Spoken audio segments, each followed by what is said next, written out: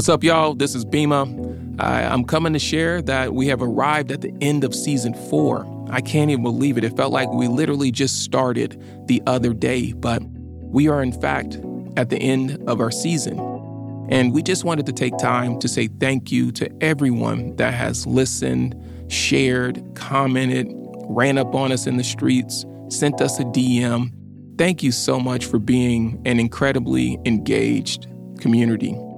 None of this is possible without any of you. We're here to inspire one another. We're here to create a more equitable society. We're here to invite all of us to claim a seat at any table of our choosing. So, as you know, we're now over 100 episodes across 4 seasons. So while we're gone, we're not truly gone. There are plenty of episodes for you to take a listen to revisit, and still be able to stay inspired on your journey as a creator. So make sure you continue to tune in to the podcast, and I promise you, we'll be back before you know it. Thank you so much, Claim a Family. Continue to claim a seat.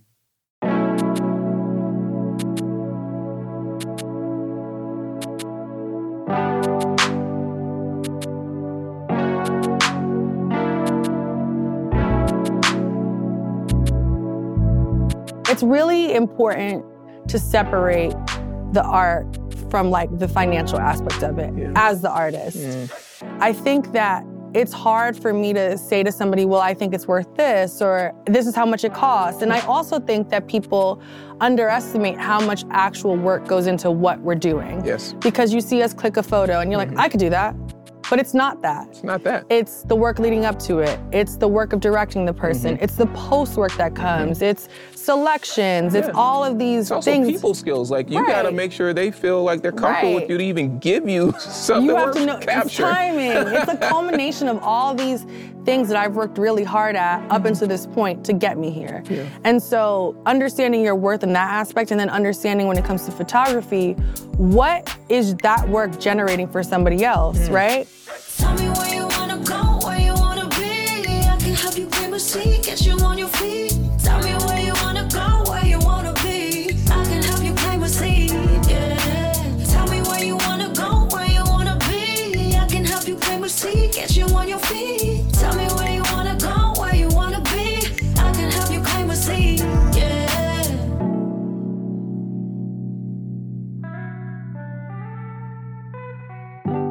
I'm Bima, and today we talk to photographer and director Raven B. Varona. With infinite pride and hunger, Raven, or Ravy B, comes from the Bronx, and she always comes to represent herself and the individuals she captures with her lens of choice. Though Raven dabbled in many different fields, when she picked up a camera, she felt at home and instantly knew that photography was the career she wanted to pursue. Now, while Raven, who has taken your favorite photo of Jay-Z, Beyonce, Adele, Big Sean, and countless others, didn't take the easy route to arrive where she is today. She had to truly learn the power of no and the myriad of doors that would open for the livelihood of herself and her now deceased mother. Raven has already made history, capturing iconic cultural moments that would live on forever. It sounds cliche, but if you ask her, that's only the half of it.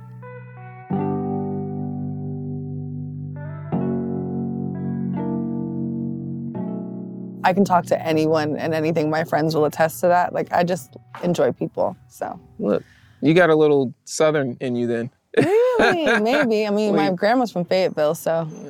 We talk to anybody. Like, yeah, you do. I used to hate it, though. My dad would talk to, everyone and, going to, the grocery store, and it would take, an hour and a half. Yeah. And I'm like, can we just get this thing and leave? I used to hate it, too, because my mom did it, and, she loved talking to people, and she also just said random small talk that you didn't need to do. But now I do it all the time. And my boyfriend will point out, he's like, why did you just say that in the supermarket to the cashier? I'm like, I don't know. I just want to make small talk. And normally they don't want to talk to me. I just say, are these onions always like this? Why am I asking this? Just get your stuff and go. Yeah. But I just really enjoy human interaction. And I think living in LA, I miss it. I didn't realize how much I did it in New York without thinking about it. What is it about? So, it's funny because Chris and Beffy mentioned it and you're mentioning it. What's the difference between running into people from your perspective in New York or the Bronx and versus here? I feel like in New York, you can't avoid like the sharing of energy. Like at any point, you're passing people, you're walking by people, you're commuting with people, like you're always in a shared space of being with people. And so because of that, you're just constantly interacting and talking to people. Like people say hello to each other, people curse at each other, like people, like you know everybody, you're familiar with like your neighborhood a lot of times. So I feel like growing up, it's just natural for you from the moment you wake up to when you go home that you're like interacting with people. Yeah. And here it's not like that. Like you can be in your car all day, drive to Target, drive to the supermarket, drive, I don't know, anywhere and not see people, which is amazing when that's what you want. But I think sometimes I took for granted that like shared energy with people because I feel like that's where I get a lot of my inspiration from. Yeah, from just people. But it's also, I would say, it's the transportation thing too. Like you pointed out, it's like here, West Coast in general, I feel like it's more, you spend more time in your car. East Coast, you got a lot of these public transportation systems where it's subways or buses and you have to be connected to people. Yeah, I mean, I took the train every single day from when I was 14, because I started at high school. I had to go to school in Harlem. I went to school in the Bronx, so I had to take the 6 train. And I took the train every single day of my life. And now I was home like a month ago and I was on the train shook. Like, wait, why? Well, I think like when the pandemic hit, I lived in New York. We weren't taking the subway, like we were avoiding it, right? Because we were so congested, I felt like, and it was like, you know, it was so not the norm and everybody was on high alert. So I just kind of stopped taking public transportation. And then I moved here. So I haven't really been on like the train since the pandemic. And I was scared. Can I curse? Yeah. Okay. I was so scared, just like, and then I was like, how was I interacting with people every single day, taking the train at like 3 a.m., like sitting next to people, talking to people, and it was just a wild experience. And my friends were like, what is wrong with you? Like, why are you acting so weird? But I think when I would be on the train, I would like people watch, and I would take pictures on my phone, and I would get like ideas, or like, oh, this could be a cool story, or like, who is this person? And make up like these ideas in my head of like even mini movies of like people I was seeing. That's dope. So now when I'm here, I'm like, well, how do I do that here? What does that look like here? Yeah, you got to figure out how you can get more of that interaction and curation. Yeah. But it's just kind of natural when you're Which is why I Bronx. always talk to Uber drivers here, because they always have a story. I do. I feel like Uber drivers should have like, there should be a series. Like I feel like every Uber driver should probably have a podcast. Just because of the stories. We need no more podcasts. You're like, I'm done with that. Here, I think like Uber drivers here are all like chasing a dream. Well, yeah, they're also like, they're not just doing that. Yeah, like in New York, they're like old cab drivers, like taxi drivers, like that's what they've always done. I got an Uber and there was like a guy, he was like 50 years old. He heard me on the phone talking about work, saw my Pelican. He's like, oh, what do you do? I'm like, oh, you ready to sell a Pelican? Like, you know, I'm like, I'm a photographer. I direct. He's like, oh my God, I'm writing a movie. I'm making music. He played me his demo. He told me he got signed. And like, I know most people get annoyed, but I was like really inspired that this like, so then I started telling him. You told me your story. Because I was really inspired that he was like 50 plus, had like adult kids, and was just like, still chasing doing his thing. His dream here and then doing Uber. I was like, this is great. Because you never know. I mean, like, you gotta think, I try to remind people of like Dapper Dan. Dapper Dan's having a moment that he didn't have. Yeah, he had an incredible moment like in Harlem. Don't get me wrong, like that's a big moment as well. Now he's having this moment on a global scale and Dap's in his 70s. Yeah, and everybody, all the new generation of people that get to discover him for the first time and like they feel like, oh, like this was my generation. And then the older people were like, whoa. They're like nah. But that's like beautiful. I think that maybe it's because like we're getting older. So I think as you get older, you start to appreciate like age and wisdom more because like you're not a spring chicken anymore and you don't want to be forgotten. But I think the idea that people can be passionate about something in art or something they love their whole lives and never give up is really cool. I think that's dope. I also think it's different now, especially when you think about the generation before us that was our age. There was always this thought around like, you're going to retire or this is a young person's game. Yeah. You can't do this forever. And I feel like a lot of creatives are changing that. Like, Oh, it's yeah, like, absolutely. no, I'm going to do this until I decide I don't want to do this like, anymore. You sold us on the 401k. Don't need it. I was like, I want to be this age retiring. And I want to be old working. But I think it's like, one, we have like way more accessibility to things that we love. Yeah. And two, I think you start to see the older generations, like they're not fulfilled, right? Because they were worried that they only could do it when they were young, and then they're older and they're not like rediscovering their passions, or they're bored, or they get super lonely. Yeah. And it's like, well, what is our whole point of being on this earth and living if we're not like passionate about something? What we're doing. About what we're doing. So I'm like, okay, well, people are like, well, what do you want to do? And I'm like, well, I want to be a photographer till I'm 95. Like, what will I be shooting? I don't know. I don't know. I could be shooting kindergartners at that point. But like, I don't think I ever have to stop unless something stops me. From doing what you're doing. Take me back to the Bronx. Growing up in the Bronx as a child, you know, you're surrounded by community and, as you were saying, like people and all this engagement. What experience of empathy and joy do you still hold on to from growing up there? I would say that that's just like my overall, like if you had like a little pot and you put stuff in, it would be like empathy,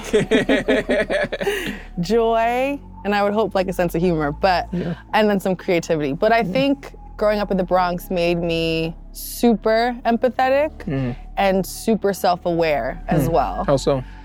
I think it's a mix of like class. There's different races, different ethnicities. There's just, we're all in a space together, very, very close, you know? Yeah. And you need your community. Yeah. Like, I think that I come from a really small family. Like, I was like basically raised by a single parent home. It was just me and my mom. I have an older brother, but he was like 18 years older than me, so he was in the Army, so he didn't grow up with us. My dad lived in North Carolina and would like drive up, you know, when he wanted to drive up, do his like drive up the 95 when he felt like it. And so growing up my whole life, it was just me and my mom. And then everybody I grew up with, who were like my first friends, who are now still my adult friends because we grew up in the same neighborhood, and our parents are friends, and their grandma's like considered my grandma because my grandma lives in North Carolina, and we take care of each other. You know, you like grow up outside.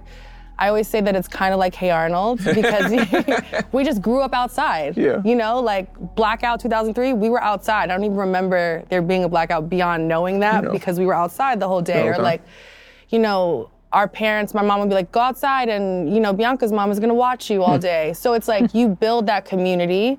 You have to take care of each other. You look out for one another.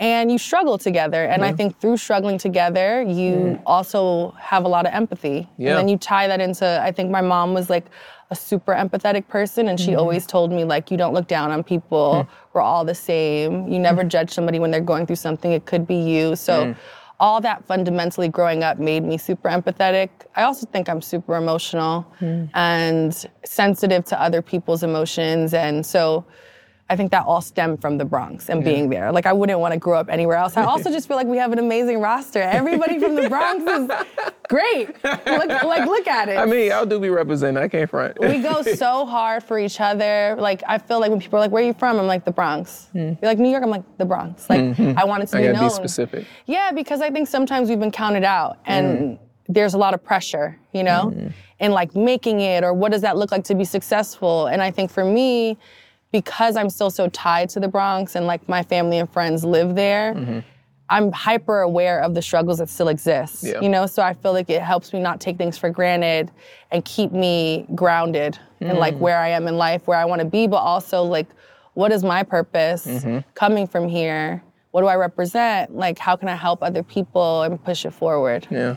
I love it. You really gotta be passionate about where you're from. You know what I mean? It's what makes you, it's what gives you who you are, your edge, your approach to things. I think that's really dope. And I also think, and this could just be personal to me, but I think that because like I didn't have a real tie to my parents' like ethnic backgrounds, because they grew up in like respectively New York and the South, that like the Bronx is really my cultural identity. You know, like some people are like, I'm a New Yorker, and that's really what it is, you know? Like my mom has Italian heritage, but I didn't grow up in Italy. We don't speak Italian, like, you know what I mean? Like the most Italian is that we watch The Godfather. It's like, we eat spaghetti, but it's like I don't have those cultural ties. So all of my personal cultural ties a lot of times come from the Bronx. Now, I know today you occupationally identify as a photographer, but that wasn't the first thing that you really were into. But you were into like engineering and architecture and theater. I've had a million jobs. I really have. I worked so much. I love to tell people my first job ever was at Carvel. I worked there for a week and they fired me at 14 because I couldn't write on the cake. I'm left-handed. So like I would write on it and I would smudge it. I really feel like I learned so much about myself working there at 14. Yeah. But I went to high school for engineering, high school for math, science, and engineering and architecture in City College in New York. It was like a specialized school. You took a test to get in. Yeah. Really cool. And when I went there, I wanted to do either architecture or engineering. I was like, okay, this is what I want to do. Before that, I wanted to be like a forensic scientist. That was like in at the time when we were growing up. Yeah. And then, so I did that. I took photography there in like my junior year and fell in love with it and was like, oh, I really like this. Yeah.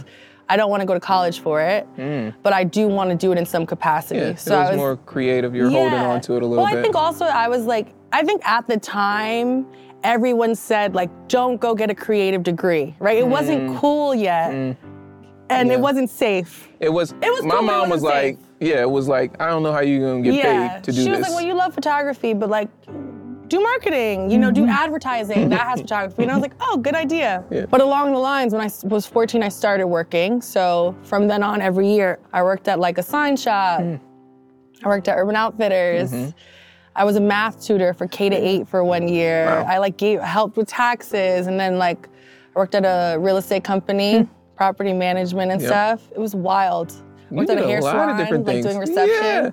Yeah, I mean, I was like chasing a check. You were trying to, no, for sure. I mean, you know, we got to try to get it somehow. Right. I remember I was working at like an insurance company when I was like 15. Did and you it scarred me. It just, I was like, I was bored out of my mind. Well, I was like, hated like every job I did for it was just, I loved working with people and I loved trying new things.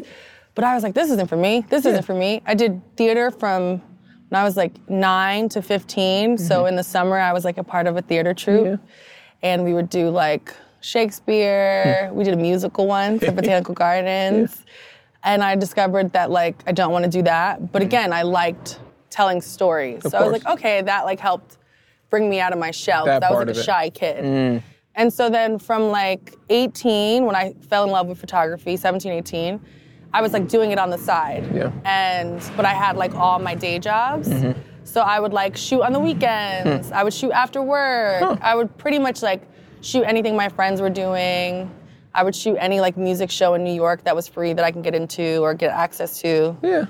And as I was doing that, I was like, oh, this is like something I'm really passionate about. I want to do this. Like, I really want to do this. So when I was 25, I quit my day job. And that's what it was. And that's what it was. But there's also a story about a photo of a flower, yeah? Yes. So when I was like 16, 17, I took photography in school. You know, they have you like take photos, like, all right, take your first photo. And so, you know, it's like discovering like a macro lens. Like everybody has a flower shot. I feel like every photographer has like one of their first photos is like a flower shot on a macro lens that's like kind of blurry in the back and like the front is in focus. And then we had to basically go on Photoshop, but at the time it was like J Paint Shop or something and color it and edit it and alter it. And I was like, blown away. And I was like super inspired by it. So I was like, oh, I'm good at this. And I remember my teacher who, to this day, he wrote to me on Facebook. He was like, he kept the class going because he saw how enthusiastic I was and like they were going to get rid of it after my year. And he was like, no, let's keep it. And I was like, oh, wow. See? Maybe he's lying, but it's a good story in my story.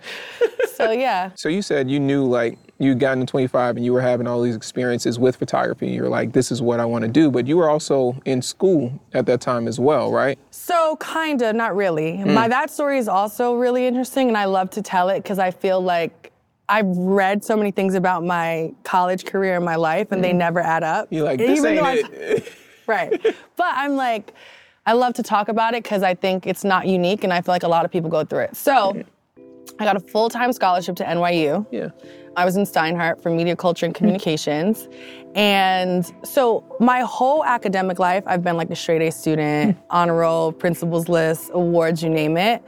And then I got to college. And one, I thought it would be way easier than it was. But also, I had gotten a job at Urban Outfitters where I was working when I wasn't in class and I was going out, you know, like I was like going to CMJ Fest and like shooting concerts or like trying to shoot J. Cole at SOBs or, you know, trying to shoot Big Sean. I was like, I was really getting and falling in love with photography. So I felt like I was doing it a lot on my free time. And then I was like super uninterested in school. It was getting in the way. I was getting in the way. And I had a bad advisor. So I was taking really great classes, but they were for like juniors and seniors, when I should have just been doing like English and math. So I'm like taking like photography classes, I'm taking like Black studies, I'm doing all these things, but they're a little advanced, they're hard, so I'm challenged, and then I don't want to do it, I'm uninterested because I want to do photography. So it was like the end of sophomore year into junior year, it might have been the first semester of junior year, I dropped out, which was like insane to tell my mom that I was literally about to ask you, I was like, what did your mom think about this? Oh my God, well, it's like I think that is what drove me more than anything because I felt so bad. I felt like it was the first time in my life I had disappointed her and disappointed this idea that she had for me and for us. Because I felt like up until that time, she worked so hard on me to make sure I was successful. You get to this point, you get a full scholarship and you're throwing it away. Yeah. And I was devastated. I mean, I was devastated till now. Like, I was talking about it in therapy last year. I had to do a whole work through because I felt like I was holding on to it. Yeah. And it kind of made me feel and carry like I made bad decisions. Even though I'm at a point in my career where I'm successful and I made the right choice. Like, I wouldn't probably be here had I not taken every step. But I still held on to it like I kind of failed myself by not finishing it. So anytime when I put myself into photography, I was like, I have to be successful. Like, I have to prove it to my mom. You have to prove it to your mom. I have to prove it to myself. Yeah, like I had to be like, look, like I made the right decision, I promise you. But also beyond making the right decision, like, it's okay. Yeah. Like, it's okay to not finish school. Yeah. And I was really disappointed. And I don't judge anybody else, but I was judging myself for it. So I dropped out of school. Then I had the idea because I felt so bad. Maybe I should go to a community college for a year. Listen, get my grades up and maybe go back to school, which is wild. I was in NYU, right? Yeah. So then for a semester, maybe a semester and a half, I went to Hostos Community College. And then I was like the smartest person. And then I was upset at that because but I learned again, it really taught me about like my own self-awareness and where I measured myself because it was like, I think sometimes academically you can think you're better than people or think you're smarter, and that's just not the case, you know? I met some of the smartest people I had ever met that I'm still friends with today there. Yeah. And so I was challenged in a different way of like not having an ego and like doing well. But then I was like, I don't want to do this. And I was like, well, I left the place I wanted to go. I'm at a place I don't want to be. And again, I still don't want to be in school. So I left that. And then I was just like, okay, I'm done. You're like, I'm really done with this. I'm really done with it. And then... yeah. And so here I am.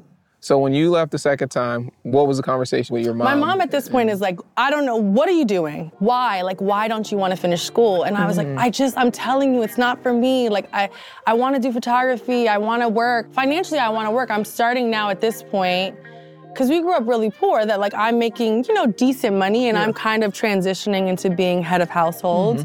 So it's like, well, this isn't helping me. Like being in classes, I can be working. I can be doing a shoot. And like my mom was really tough, but she's very understanding. So she would just be like, okay, well then prove it. Like if that's what you want to do, if you're going to do photography, then like do it. Wow. Do it 100%. Do it all the time. And like, don't give up. You can't quit at it. It's going to get hard. And you have to be successful at it. Ooh, she put that battery. Yeah, she is not for the weak. Like, it was like, do it. Yeah. And so I think because of that, I was like, there's nothing else I can do. Like, I have to have tunnel vision. This isn't something I can give up. And it's something I love. So it's like, why would I give it up? Yeah.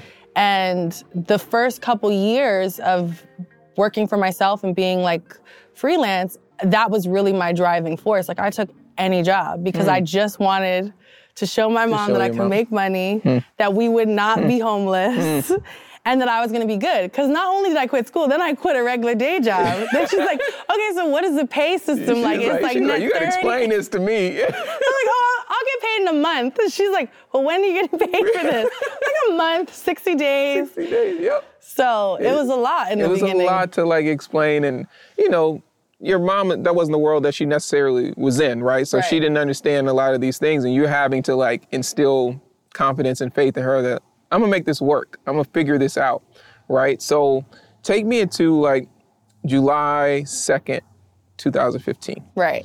I believe that's the last time you ever worked for someone aside from yourself. True. What do you remember about that day 8 years ago? First of all, I remember the 2 weeks leading up to it. Okay, tell me about these 2 weeks. I was really like, okay, I have a plan. Like everybody asked me, like, when you quit your job, like, how did you do it? And I was just like, I had such a plan in my head because I was like, I have to find stability in this. And at the time, I was just, like I said, I was doing side gigs. I was working with agencies. I was doing like, I was even being like a brand ambassador sometimes. We'd give out like t-shirts for a Nike event, right?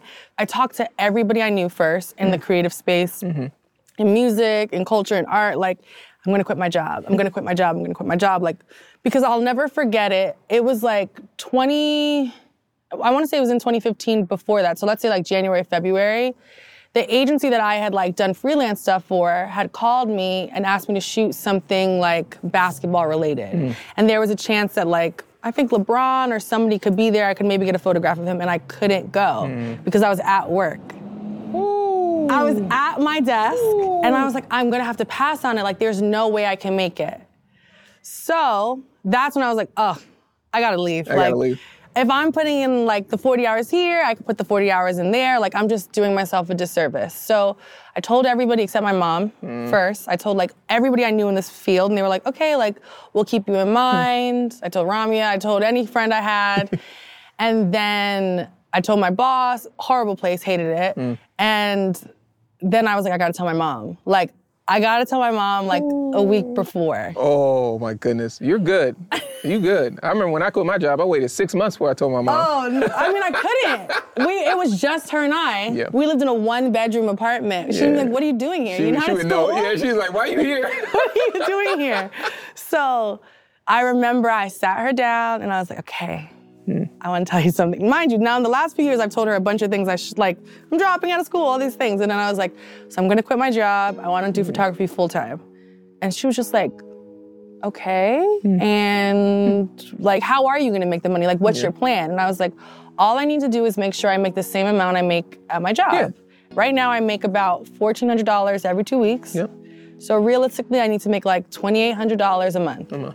We'll be good. I promise you I can make it. I've spoken to everybody, like, I believe it. And she was like, okay, I believe you. She's like, you never have really, when you put your mind to something, you've always done it. So I believe you. I support you. And like, she really just encouraged me. And so then on July 2nd, I was like, I'm out. I'm out of here. I'm out. I actually like went back to visit. I'm so ridiculous. I wanted to like go back like, hey, I'm like a photographer now. But I just left and never looked back. And I remember like I booked a couple things prior to that day, like so you some had event some stuff. Yeah, but it was all stuff that I like. It was a lot of event photography, a lot of like, can you shoot my son's first birthday party? Can you do these headshots for me? Can you shoot this after party for this liquor brand? Like, it wasn't really creatively driven. It was just busy photography work. Commercial kind of marketing stuff. You're like, it paid the bills, but it doesn't sound like it was because like even music, most of like the concert stuff I shot, I wasn't paid for. I was just at the event, or I got a media pass. It wasn't paid. Like the first time I feel like I got paid for music photography was when I did Purple Rain, like Future's Purple Rain tour. That was the first time. That was the first time. What was it about taking those gigs that you were like, I know I'm not getting paid, but I'm going to take these gigs? Music? Because there's the music gigs, any gig that you didn't get paid for, or even if it wasn't a ton of pay. Because there's a lot of conversation right now where it feels like folks are apprehensive about going to do things if they're not getting paid for it. And I'm just curious to know if you have an opinion on it.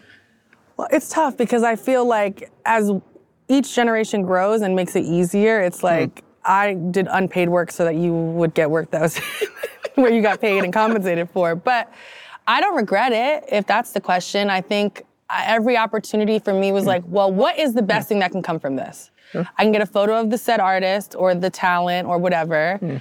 I was kind of putting in my own like 10,000 hours in a way. Yeah. And a lot of it was just stuff I wanted to shoot. So it was like, if I really want to take a picture of this person and this is my only opportunity, then I don't really care about it being paid. But also, it was like social media was really starting to grow in how you shared stuff. Cause like now you're like peak Tumblr, like Tumblr and like Twitter's starting to boom and like you can show pictures on Twitter and Instagram is there. So for me, it was also like, oh, if I take this picture of such and such and I post it on my social media, it's gonna drive like even likes were becoming like a thing.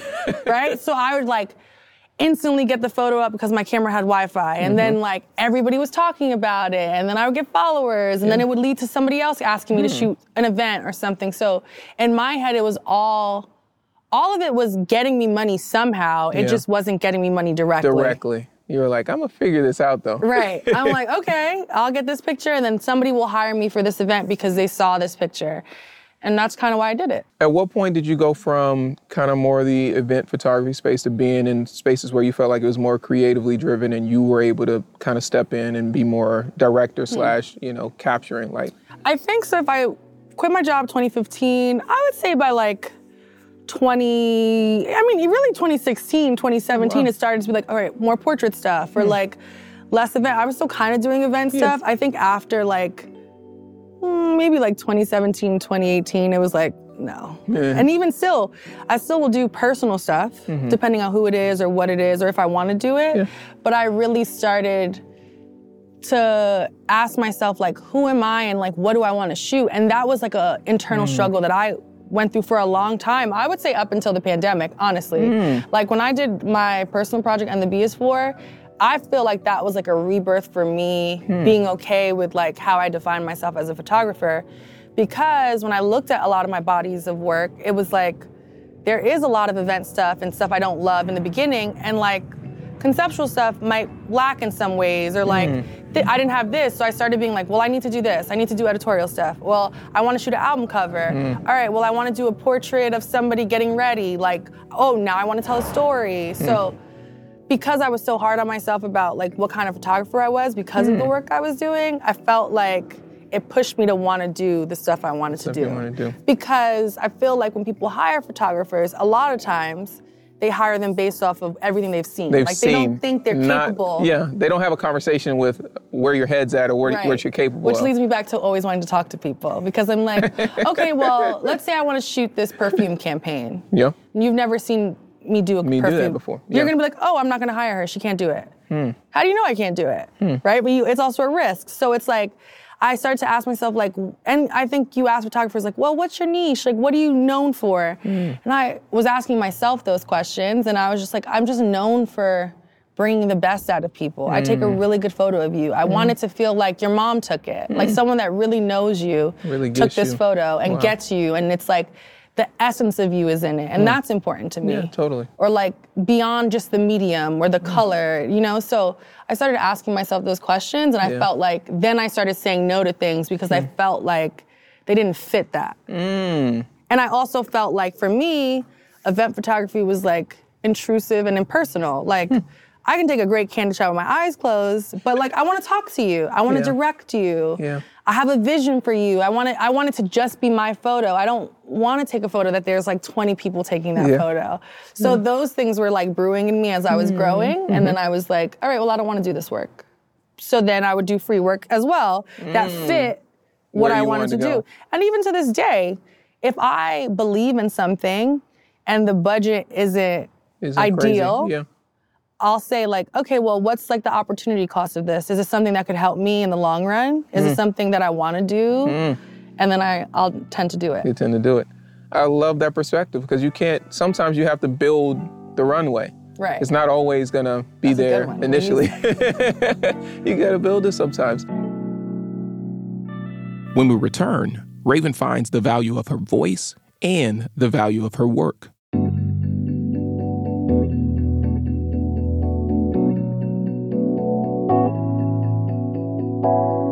Hey, it's Bima, and I'm so excited to share with you today about our initiative Claim a Seat, our commitment to creating a more equitable society. Now, as many of you know, whether you've been listening to the podcast or following us online or following me on my personal Instagram channel, you know how much we love storytelling, and you probably also know that we love product.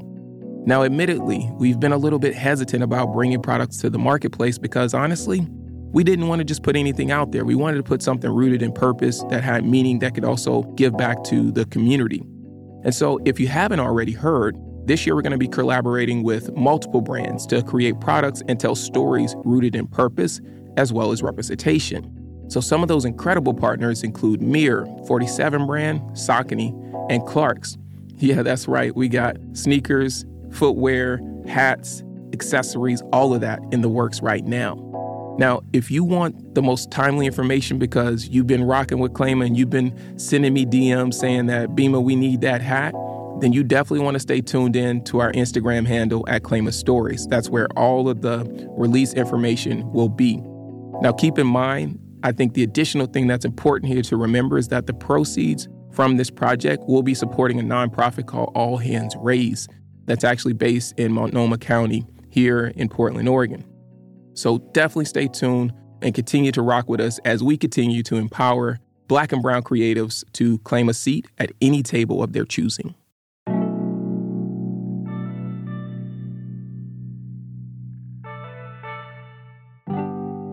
Hey, it's Bima. Welcome back to the Claim a Stories podcast. So Raven is off and running and manifesting everything from capturing Jay-Z in concert to standing the Bronx up with pride. We discussed the questions she asked herself to help her find her voice in photography that would separate her from her peers. Was it hard for you to say no, though, to sometimes like that money? Oh, absolutely. That's why I had to get a manager. Because one, I didn't know how to say no. Yeah. Two, I didn't know how to put a value to my work. To this day, I still probably don't know how to put a value to my work. And three, I wanted to separate. It's really important to separate the art from like the financial aspect of it as the artist. Mm. I think that it's hard for me to say to somebody, well, I think it's worth this, or this is how much it costs. And I also think that people underestimate how much actual work goes into what we're doing. Yes. Because you see us click a photo and you're like, I could do that. But it's not that. It's not that. It's the work leading up to it. It's the work of directing the person. Mm-hmm. It's the post work that comes. Mm-hmm. It's selections. It's all of these things. It's also people skills. Like you got to make sure they feel like they're comfortable with you to even give you something. You have to know it's timing. It's a culmination of all these things that I've worked really hard at up until this point to get me here. Yeah. And so understanding your worth in that aspect, and then understanding when it comes to photography, what is that work generating for somebody else, right? Like I take a photo of you, let's say, in this sweater, and that brings you millions of dollars. Isn't that photo worth more than, $500 that you paid the photographer? Yeah. So I think I was learning that. I had a great manager to help me learn that together, and we were learning it together. And so I was like, okay, I can separate this. So now when you meet me, you're not thinking about how much you're paying for it. You're kind of just like vibing and we're talking and I'm shooting you and then you love the photo and then you get the email. Then you get that invoice. But I also am so self-aware that I want to make sure that you feel like you paid for what you got and you got for what you paid for. So I think that's another thing nowadays. It's like, okay, you have to deliver. Yeah. Right? Because as consumers, we know we pay for things sometimes and we don't get what we thought we paid for. Right. So I'm like, all right, well, I want to be very good because you're paying this. And this is why. This is the experience that comes with working with me. Wow. Like, I want you to be happy and I want you to feel like you got your money's worth. Yeah. I love that. I mean, but also it's like, I don't know how you'd be where you are if you didn't care about the experience and the quality of the work. Like, you have to. You've spoken so much about kind of that intentionality. I want to know what's it like to be on set with you. Like, what's a day in that experience like? I think it's grown a lot. Yeah. I think that as I become more self-aware as like a woman and a person and an artist, I give better direction. I can tell you now exactly what I'm looking for. I'm not as shy. I am comfortable in working with you and like pushing you as well as pushing myself. I feel like I take more creative risks. I care about the music, the environment, the positive affirmations around. I'm very intentional with my team, who I have on set, how we communicate with each other, how we communicate with the talent or the company or the brand. It's like all of those things are so as important as the photo. Because I've been in situations like where I'm being photographed and I'm like, this is not a good vibe. Yeah, I don't feel it. And being on camera is hard. And I think the hardest part is like not having that self-awareness that someone, no matter who they are, what they do for a living, they're still human and they're uncomfortable and they're a little insecure. So it's like, make it fun, make it happy, you know, like let the person forget that there's cameras on set. Like all in their grill. And like, I'm there like, what are you gonna do? So I think it's a good time, I would say. That's like, you know, the night before, I'm like, what are we gonna play? Like, what's the music? My team is great. Everybody I work with, I feel like, has good energy.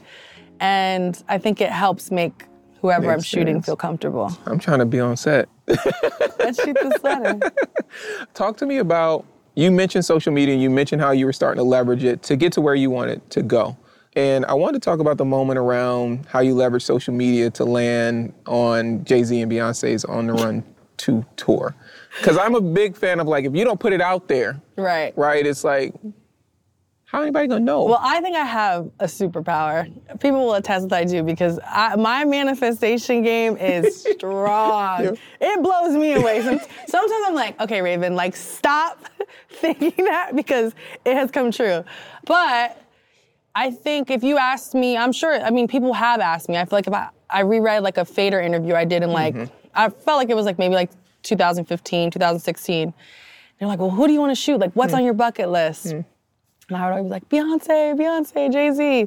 And at the time, when I wrote the tweet, I can't even remember when I wrote it. Like, I just wrote it one day. Like, I was like, man, this tour is insane. I wish I could photograph it. Like, and I just left it. I forgot about it. But I think I was always working towards my bucket list, you know? You weren't, it wasn't an empty thing. No. You were working towards something. You had a body of work. I believe that like the precision of language and your words matter and what you say really matters. So especially with Twitter, I never wanted to tweet things where I was like, whoa, I said that. But also I would say things that I wanted just to talk about it, just to like let people know this is what I was thinking or this is what I was feeling. Cause I really have like a personal relationship with social media and like I wanted to feel genuine to myself. So I feel like I said it, didn't think about it. And then in 2017, I was at Made in America. And I had a pass to shoot stuff, but I couldn't shoot Jay's set. Like, it was just closed off. He only let, like, Kevin Mazur and maybe, like, 2 other people shoot it. Oh, wow. So I couldn't, You really, literally could not capture it. Well, not from the pit. I could capture it from the festival space, which is what I did. I, like, had my camera. I had a 24 to 70 lens on me, and that was it. And I was in the crowd. It's a great story. So I'm shooting. The guy next to me, who I know, he has a 70 to 200 lens, zoom lens. And he's like, you want to use it? Like, I see you, like, you're really into it, taking pictures. I'm like, sure. He lends me his lens. So I get, like, some zoomed in shots. A little more zoomed in, nothing crazy. And I immediately, right after the set, put it on the internet. So I like put it on a tweet and I'm like, Hov, put me in the pit next time. Again, thinking of being clever and witty, not thinking anything of it. At this point though, I had photographed him at like Elliott Wilson's birthday party. I had like gotten a photo of him like at Made in America walking, but I had never like been in the pit shooting him. And like, I remember like Guru texted me and was like, Jay saw your photos. He like loves them. And I was like, what do you mean? What are you talking about? Shut up. And then Lenny texted me and was like, Jay saw your photo. And I was like, oh my God. And then he was like, yo, he put this in an email. And like the email was like, he was doing Meadows Festival in Queens next after Made in America. And he was like, tell her like Queens up next. I'll see her in the pit. Wow. And I was like blown away. Just amazing. And so then I shot Meadows. And I was like in the pit, like, and he like was like, it was just crazy. This was like 4 for 4 had just came out. So I did that. And then he had the 444 tour. he was like going through the tour. He got to the New York stop, which was like kind of halfway through mark of the tour. And his publicist, Jana, she gave me a working pass. Like, hey, he wants you to shoot the show. Like, come out. So I shot that. And I remember I shot it very wide. I didn't get a lot of intimate shots. So I wanted to show the set. Yeah. And she called me the next day and was like, he really loved that you captured wide stuff. It wasn't just about him. It was like about the tour as a whole. So she was like, can you come for the rest of the tour? And I was like, yeah, when? She was like, tomorrow. And I was like, oh my God, like, okay. So I did the rest of that tour. Wait. The next day? Yep, I went to DC, packed my stuff and went to DC. Oh my goodness. It was gonna be like 2 more weeks of the tour, but maybe 3 more weeks. Yeah. And then I finished the tour out and it was just life-changing. And then from there, I photographed him and Beyonce and then I shot Coachella for her and then I did OTR 2 as a whole. And then so then I'm on OTR 2 and someone like retweets my tweet, like, remember you said this? And on that day, I was like in Europe, we were like in Rome. I took this really iconic photo of them that I loved. And I was like, this is such a full circle moment. Wow, my words are real. But also like all this work leading up to this brought me here. Brought you here. And for me, it's like, I mean, I'm from New York. Like, these are the people I grew up on. This is the music I love and listen to that, you know, my work ethic is inspired by them, like my creativity in a lot of ways. So they were always on my bucket list, but also it was like, wow, like now what? Yeah. Like now who am I? Like, what do I do next? You know? I think seeing them and working with so many artists that work on such a high level of success really motivated me. It pushes you, right? Yes, because I'm like, the work you guys do and how you work, like I want to be that in my field. Right. Like I want to work as hard. I want to be, like they're so intentional and they really are paying attention to every element and detail of their work. And I was like, I need to take that for myself and do that. And how do I do that? What do you feel like you learned from being with Jay-Z and Beyonce on the Run 2 tour? What did you pick up from them from a work ethic standpoint, a creative standpoint that you think about even today when you go into different projects? I learned how to work on the highest level at all times. Like for me, it's like, it doesn't matter about the last show. It's like the next show and being present in that show and like delivering how do you, one, deliver your best work every single time? Yeah. And how do you make a situation look different, right? Because it's the same show. Like the outfit changes and like the place changes, but like it challenged me to think outside the box in all elements of photography, not just music, on how can I shoot this differently? What is my story? Like what's my perspective? I was very conscious of like, what is my perspective, you know? Yeah. And how can I tell that story in this? Like, what is the story of the tour? And for me, it was like love and family and people and like being Black and being on this tour. So that really challenged me, but also seeing what I think are like the best entertainers performing at the highest level. I was like, well, every day I have to have the best photo. Like my photo has to be the one that you're like, I love that photo. I want to recreate that photo. And so I challenged myself. And it was hard. Wow. It was the first time I had went overseas, like really traveled in general in America and Europe. Yeah. I was basically like by myself, away from my mom, like leaving the Bronx. Yeah. Like it was for 5 months. So I learned about myself. I became more independent. That was the first time I was like, well, who am I as a photographer? Wow. And it was really eye-opening. It was hard. I mean, I have to imagine, like you're on the road that amount of time, you got to try to take care of yourself, but you got to try to be at this level.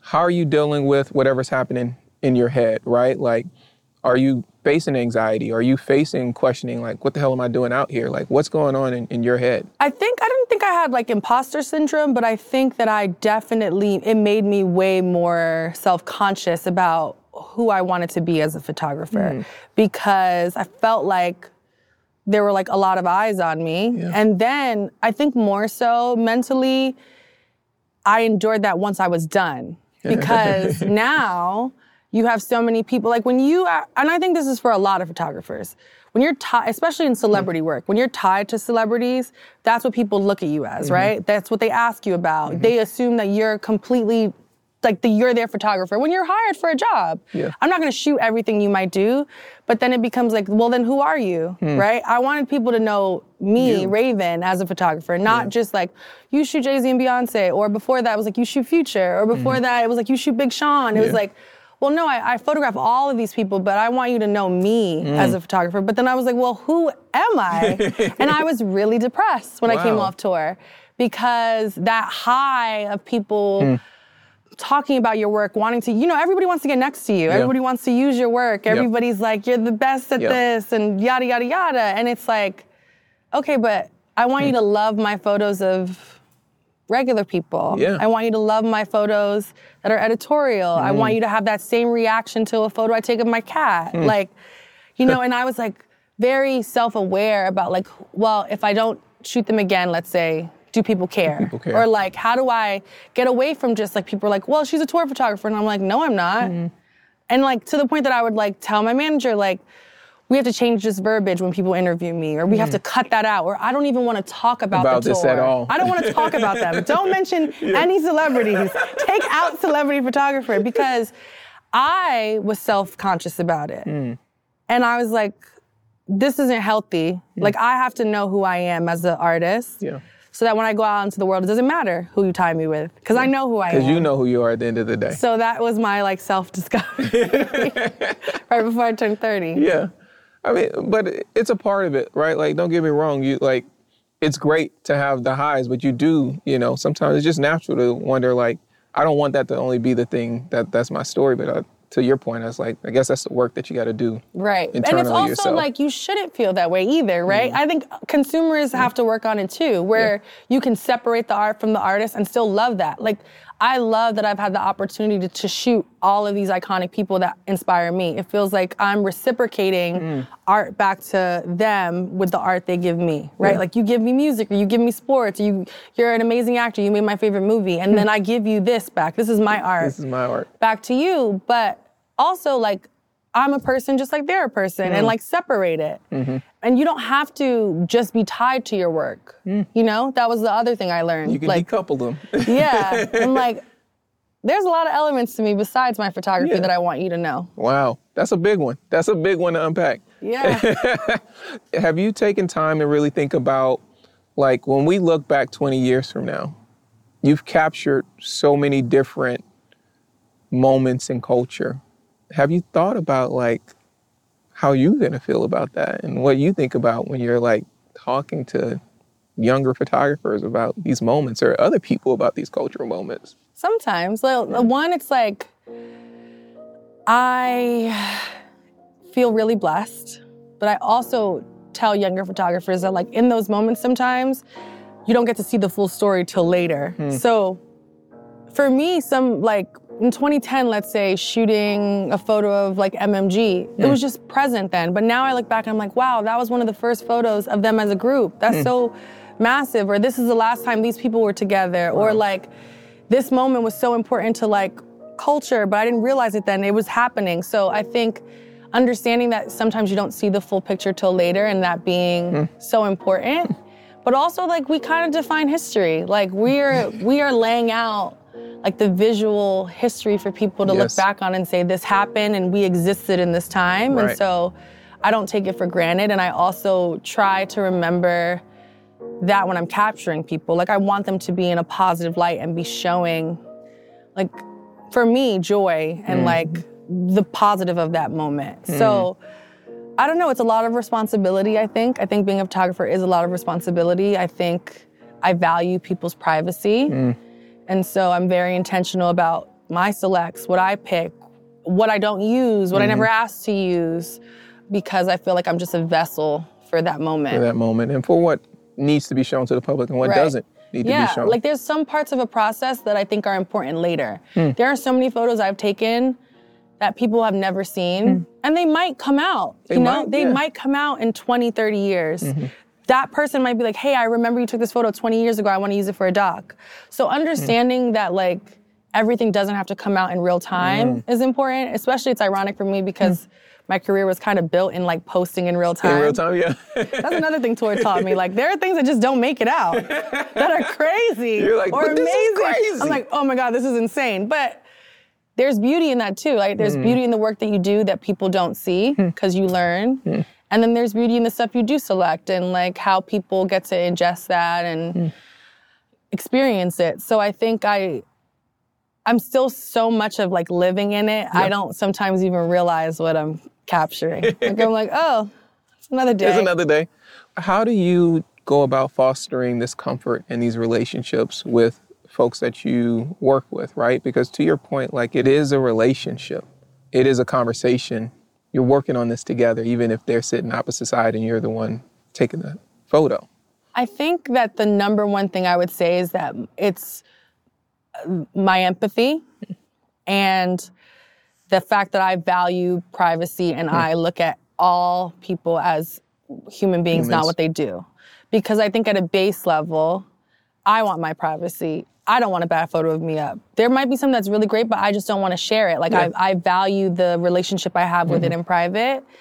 So because of that, I feel like I can be a fly on the wall in these spaces. I'm not thirsty to get stuff out. Like I said, there's so many photos I've taken that people don't see. They have them and they love them and that's is what it is. Yeah. I think a lot of times you see people like, I got this photo. The person looks crazy. Yeah. And that hurts the next generation, right? The reason that sometimes people can't be in a photo pit is because somebody has taken a bad photo of them and now they're like, no one can take a photo of me. Because you abused your access and you made me uncomfortable and now I don't want anybody in that space. And that holds back the younger kid who wants to take a good photo, right? So it's like, I know I can't be everywhere at once and one day I'm gonna have to recommend somebody or do something and I want to make sure that the next person I recommend understands the element of privacy and values that for that and treats the person like they're a human. Like, how are you? Do you want to take a picture today? Do you even want to do it today? Yeah, like sometimes I'm like, okay, well, do you want me in here? Like, I can come back or how much time do you have? It's just little things little like nuances. Yeah, you feeling it? You're not feeling it? Okay, I see you not feeling it. So what do you want me to do? Do you want to play music? I know you don't want to be here. I want to be here, but sometimes I don't want to be here either. So like, how can we make it work for both of us? I think that has cultivated a lot of really great relationships and people can trust me and I'm fun. Yeah, I mean, I think the fun and trust is important. He's like, you want to be friends with me? I would want to be friends with me. Well, we're friends. We're in this now. And then it's like, and then my product you like, right? Yeah. Then the last part of it is that you see a photo is good, you feel good, so you trust me in your space. What about the part where the money comes into play, right?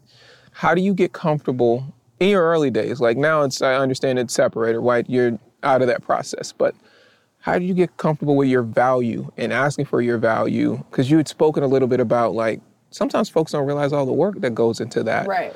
So how did you get comfortable with like, this is my price? I mean, sometimes this is my price and it doesn't work out. I think that I've also been, like I said, I think Ramya and I have a very unique working relationship of like talking about things to each other, like measuring out. Sometimes I'll be like, hey, I want to do this. This person is not going to pay me this amount of money that I'm worth, but I really want to do it. And she'll be like, you sure? All right, I'll ask for that. And like that push and pull of us understanding, like she had to teach me like, no, this is where it's going. But also like, I think a lot of talent, they have people that deal with money. So like, we are not talking money. Their team and my team is discussing money. But in the early days when you don't have that, you just have to take a risk. Yeah. And I think you have to be okay that people will say no because it might not be for you. And you have to also be okay with saying no if it doesn't work for you. Like, I've had younger photographers call me in the last few years and be like, hey, can you help me? And I'm like, sure. Yeah. Ask for more. There is more money to be made. Trust me. Trust me. The offer they give you, it could probably go a little higher. But a lot of times you'll be like, hey, like, let's just throw out a number. Like, let's say they're like, hey, we want you to do this job for $1,000. And the job is really like a $5,000 job. And you say, hey, well, like, what this is worth, like, what I'm going to be doing, what you're using it for, is really, like, worth $5,000. They might be like, all right, well, to be honest, like, this is the budget, but we'll come back with something if you do this job, and the next job might open up, but we really want you to do it. We really want you. And then you start that relationship however it grows, it grows. Yeah. I think every situation is unique, but I think you have to be okay with asking for more. But I also sometimes have to be like, okay, if I take this job and it's not a lot of money, am I gonna be mad at myself? Like, am I gonna be home on Photoshop like, I don't want to do this, right? Right. If that's the case, then I probably shouldn't do it. Because the quality of it is not gonna be good either. And then you mess up your future money. So it's like a lot of honest conversations with yourself, but then sometimes like you might be in a space where you need to take that job. Like you need to make ends meet, so take it. Yeah. Like there's stuff I've shot that like didn't do anything for me, but get me paid. I got paid and I ate. And I'm cool. And it didn't hold me back years later. Yeah. So I think as long as it doesn't mess up who you actually are and like there's still a sense of integrity, then I think you can do it. But I think you have to ask yourself those questions. And then you have to push to ask for more. Yeah, that's brilliant. You've expanded beyond just photography. I have. You've gotten into directing videos and doing other things, but take me into this process around directing music videos. I saw the work that you did with Rory and like it's super beautiful. Thank you. What are the overlaps there between the stills and now getting to movement and motion? For me, the evolution of going from being a photographer to being a director is really linear because I want to tell stories. And now I have more of a desire to tell longer stories. Yeah. I want to give you more than these 1,000 words in this picture. So it was like, I want to evoke emotions. I want people to sit with my work. I want it to be tangible. And I think sometimes directing, for me, is the next level for that storytelling. So I had already felt comfortable giving direction. And I'm on set, and like there's like a whole film team for like the motion part of it. And I'm like, I could do this. Like, I have the vision. Like, I have a creative story. But I also think I turned 30, and I was like, what is the next 10 years of my life gonna look like? Because the first decade in my 20s was like becoming a photographer, building my name, like building myself also as a brand kind of outside of just photography. But I was like, what's my purpose, right? Like in 2019, after the tour, I'm like asking myself those questions. So I was like, well, I wanna tell stories. Yeah. I wanna write a movie one day. I wanna direct a movie. I wanna direct a TV show that people binge watch. I want to work with kids. I want to start a nonprofit. I want to be in commercials, you know? So I was like, what's my new bucket list? And that was on the top of my bucket list. Wow. So I was like, okay, well, I want to direct something. And like always, I'm like, hey, Ram, like, what's our plan? Like, because I need a thinking partner. Yeah, thought partner always helps. Always. Yeah. And I am like a collaborative girl, okay? I like teamwork. I want to hire everybody there to do what they're good at because it helps me. I don't want to do everything, and I'm cool with that. I'm not like greedy in that sense, especially creatively. So I'm just like, she's like, well, what do you want to do? She's always asking me, what do you want to do next? What do you want to do next? And sometimes I'm like, chill, I don't know. But when I do know, I'll tell her. And so I was like, okay, well, I want to start a nonprofit, and I want to direct, and I want to do bigger jobs. I want to be more front-facing. I want people to get to know me and what I'm passionate about. And that's kind of what I've, started to do. And then, like, really, my mom was getting sick, and like, I wanted her to see, like, other things I wanted to do, I felt like I was even pushed even more to like go after the things I wanted. I started to like feel, I don't want to get too emotional, but I started to feel like, okay, what is my purpose? Like I want her to be so proud. She's already proud of me, but I want her to see me fulfilling this. And then when she passed, I was like, oh my God, like I have to go all in. Like now there's like a space in my heart and life where I have to fulfill it. So like, let me like go all into the projects and the things I want to do because that's fulfilling for me. Like that's how I carry on her love and her legacy. Like all these things, and she'd be like, "Oh, do it. Oh, you're gonna direct a movie. Like you'll win an Oscar one day. You'll win an Emmy." Or like, "Oh my God, are you gonna start an after school? Are you gonna work with kids?" Like we'd have those conversations. Wow. So I was like, okay, yeah. I think a part of it is, my father passed away, I think 11 years ago now. And I think when you think about the work that you do, a part of it is like, it's so dope to think, I bet they're like, wow, you're getting to do these things that I only had dreams of doing. Right. And it's like, it's also like you feel like a responsibility and like you don't want to waste your opportunities, because Absolutely. like the things they sacrificed and things they couldn't do. So I totally hear you. It puts you in a place where you really want to, it's not like, I don't think of it in a way of like, I have to do it, but it's more so like, I really want to do it because I know that they would be happy about it. Right. You know? I feel like I was watching the new Spider-Man, and there's a part where they're just saying like every Spider-Man, right, experiences a loss, and that loss transcends you into being like the superhero you are. And I feel like when you have such a massive loss with somebody that's like, every time I've spoken about my mom, like, she's my muse, she's like my inspiration, she's like the foundation of why I do what I do. Now this person lives in you. Yeah. So now it's even more of a push. It's even more of an inspiration. It's like, oh, like I got you in me. What's holding me back? Like there's nothing I can't do if you got me. If you got me. Yeah, like you got me up there. And you got me down here. Like I could do it. And I think that that's personally, even for my own grief journey, how I find the beauty in it. And it's like I feel good every time I do something new now. I'm not scared to check things off. Like I'll be like, oh, I could do this. Like, I'm not nervous. Like, I can hear you in my head telling me, like, go after it, go after it, go after it. And that puts me at ease. Wow. Versus I would feel so bad if, like, you're not here and I'm not going after the things I want. Like, how selfish is that? That I'm on this planet living healthy and I'm not going after things because of what? Fear? Because I'm scared that someone's gonna say no? Because I'm scared it's not gonna be good? Like, I'm sure I'm gonna make things that are bad. I'm positive. Not a lot of things, but there's gonna be something I make that's bad, but it's like I did it. Like, you can't judge somebody that goes after what they want and like executes it. It doesn't matter the quality sometimes of it because that person was like, you know what, I'm not gonna let fear hold me back. And so that's kind of what I use to motivate. That's like my mirror speech in the morning. I love that. I love that. Tell me about, you mentioned the foundation. Right. And I see some swag so here. I'll give you my tie-in, my umbrella of who I am. Yes. So And the B is 4 was like a personal project I did in 2020. That was supposed to drop 2 weeks before the pandemic started and ended up dropping in November. So it was like my personal love letter to the Bronx. It was me documenting my friends, family, and people that worked in my community. And basically, you know, telling a story of like making them feel like it was an editorial piece and feel good, but also like making them larger than life to show what has inspired me. Like this melting pot of individuals is what has shaped me into who I am.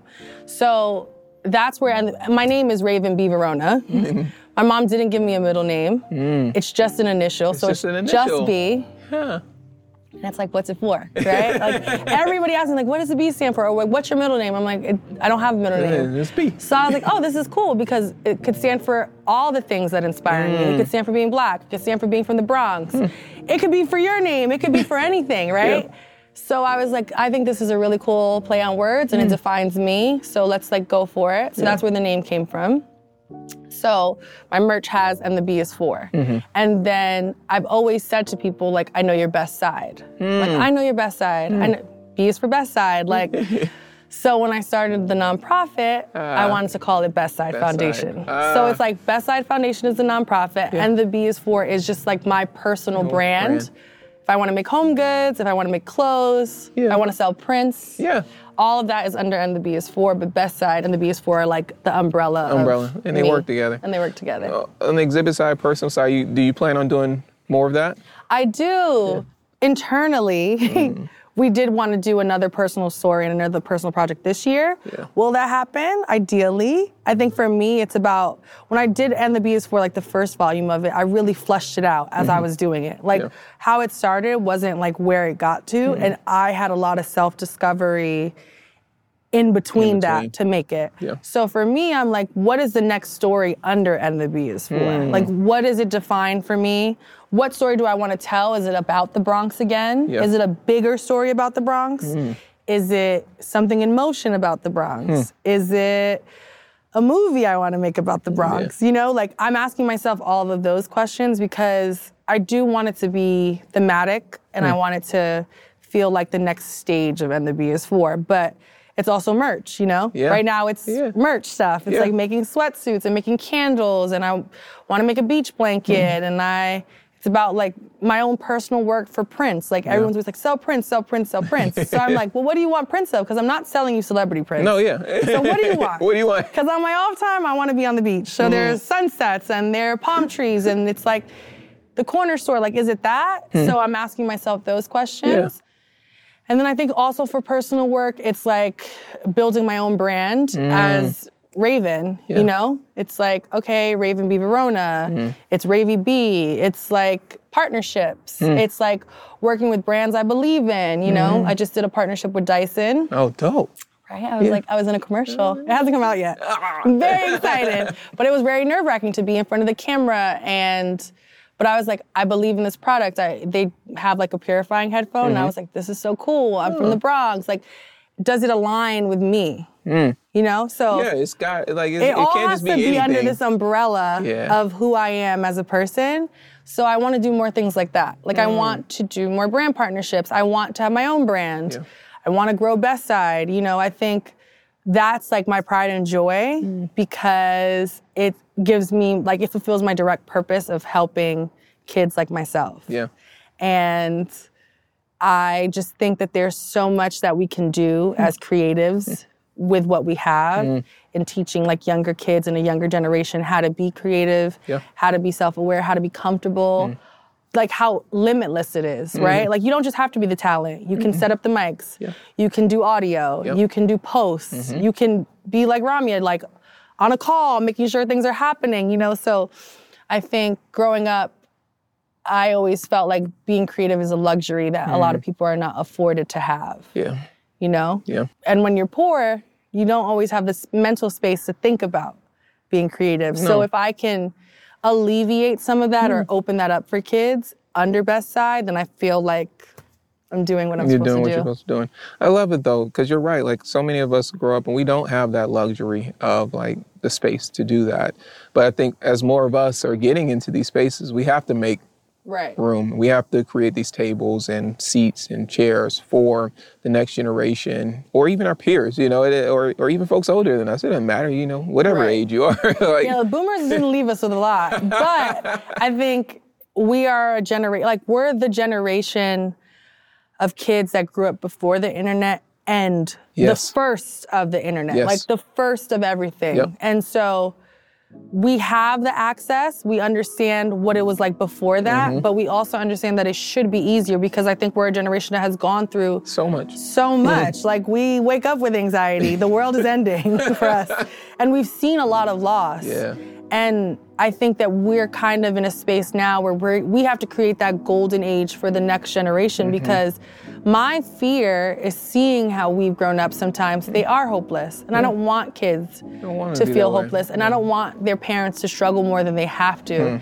And I feel like right now, especially in education, that's where it's at. So if my Picture Day initiative is just a little glimmer of like, today was a good day at school and I met this girl and she took my picture and I want to do that later, then like I did something fulfilling. You know? So that's where I'm at with it. You mentioned your time, you like to be on the beach, right? So when you're not working and you're not building your foundation and your brand, how do you reset? How do you rest?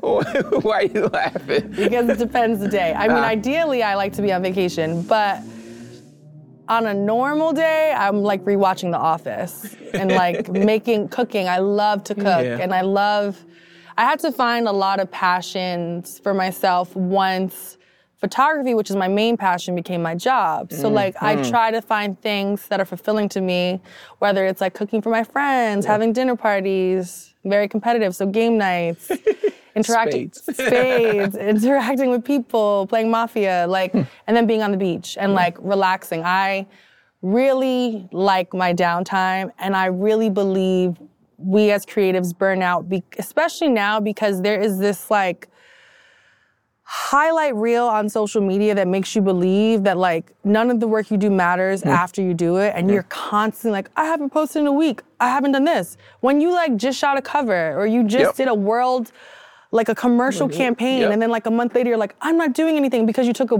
break. And it's like, no. It's like, that's so weird. But it's like, it's almost like, as a creative, I feel like I kind of confined myself in the beginning to like the same mentality of like 9 to 5. But it's harder because you're working all the time. Yeah. You're thinking about your job from the moment you wake up to the moment you sleep. Like, I don't check out of being a photographer, so I had to learn how to check out. Wow. And I have to say, like, I'm not gonna work this month. I have that luxury, that's a privilege, so I wouldn't say everybody can do it, but as I work harder and I work smarter, I feel like I have more downtime, and that's what I want. Like, that's the purpose of living. It's just to chill and It's not to work. love and laugh and enjoy life and do what you wanna do. So I think, not to ramble, but when the pandemic happened and the world stopped, we got a lot of downtime. Right. And I felt like I learned a lot about myself. I started meditating. I started going to therapy. I started doing all the things you do in LA, I feel like, when you move here. But it taught me a lot about myself and what I liked, and I felt like my ideas became better. I can do a mood board way faster. I can make a deck now. But I'm like, I'm gonna sit for a week and think about it. Think about it. But now I can bang it out because I have a lot of downtime for myself. I'm not burnt out. Yeah. So all of my work is so that I don't have to work. I don't want to work. So I try to be intentional with what I do so that it gives me the space To do the work that you want to do. I want to do. Yeah, no, I wish more of us can understand, like, you need the space to recover, and also your ideas are better. Like, I'm not saying, like, delay things for 10 years, but I'm saying, like, give yourself the appropriate amount of time. It's true because you're one person and your perspective is your own, but you have to live life to have a perspective. Yeah. And for me personally, if I want to tell stories, I need to be around stories. I need to be inspired. And, like, I get a lot of inspired from relaxing. People. Yeah, from relaxing, yeah. From relaxing. That's the time to think. For sure. Your career is continuing to grow. It's going to continue to grow and go beyond what we're even talking about right now, beyond what we can imagine. But when you reflect and you think about this generation coming up that you want to impact and you want to foster, what advice would you have for a young photographer or director coming up? My advice for anybody coming up, photography, directing, being creative in general, is that the best thing you can do is create your own blueprint. I don't think you need to follow in the footsteps of anybody else. You can be inspired, you can be motivated, but you have to remember to be intentional and that your perspective is unique to you, and that is like your gold mine. Like, nobody sees the world the way you see it, so no one is gonna produce what you produce. And if you spend too much time trying to follow somebody else's blueprint or do it like somebody else or not be secure in your own ideas, you're never gonna get to where you wanna be. You know, a lot of the things that have made me successful, I learned through myself and through the people around me, and it's unique to us. Yeah. And I didn't see it before. And I think filling that void in your own life and in that journey will really get you to where you wanna go. So I think if you trust your vision, I would tell them to trust their vision. I would tell them to always ask for more money. I would tell them to be comfortable with not always getting where they want to go when they think they're going to get there. Like, you're going to get there if you keep working at it, but it might not be when you think you need to get there. And I think the biggest thing about, like, manifesting what you want and the life you want is being intentional with how you talk to yourself. Like, how you talk to yourself when no one's around. It's not what you say in interviews or what you say outwardly. It's like how you talk to yourself and who you believe you are is the most important part. And so I feel like my breakthroughs have always come from being kind to myself, being my biggest critic, but also being my biggest cheerleader. Like, I did that. Like, that is a good photo. It's you spend a lot of time being critical of yourself. It's like, you wouldn't give that advice to somebody else, you know? Like, what's the endearing advice you'd give to somebody else? Give that to yourself and foster that relationship. And I think your art will blossom and be a good person. That's my biggest thing. Be a good person because there are a lot of people in this industry and you do not want to be one of them. And I think being a good person and being good to people and people wanting to come back and work with you is what will get you to where you want to be. That was brilliant advice, by the way. Thank you. Thank you so much for joining us No, and just thank you sitting, for having me. sharing. Like, I'm so excited. 20 years from now, we're doing this again. I was going to say, I can't wait to come back. We're doing this again. And be like, It's probably going to be before then. Just won an Oscar for this movie I did, and my nonprofit is a $1 million foundation, and we've grown it nationally, and I'm thriving. That's going to happen. I believe it. But I want this to be like the marker. The marker. So that when we sit back down, you like roll it up, and I'm like, and my merch is booming, and I have my own manufacturing company, and I'm like, it's easy. It's easy. It's easy. Oh, thank you. Thank you.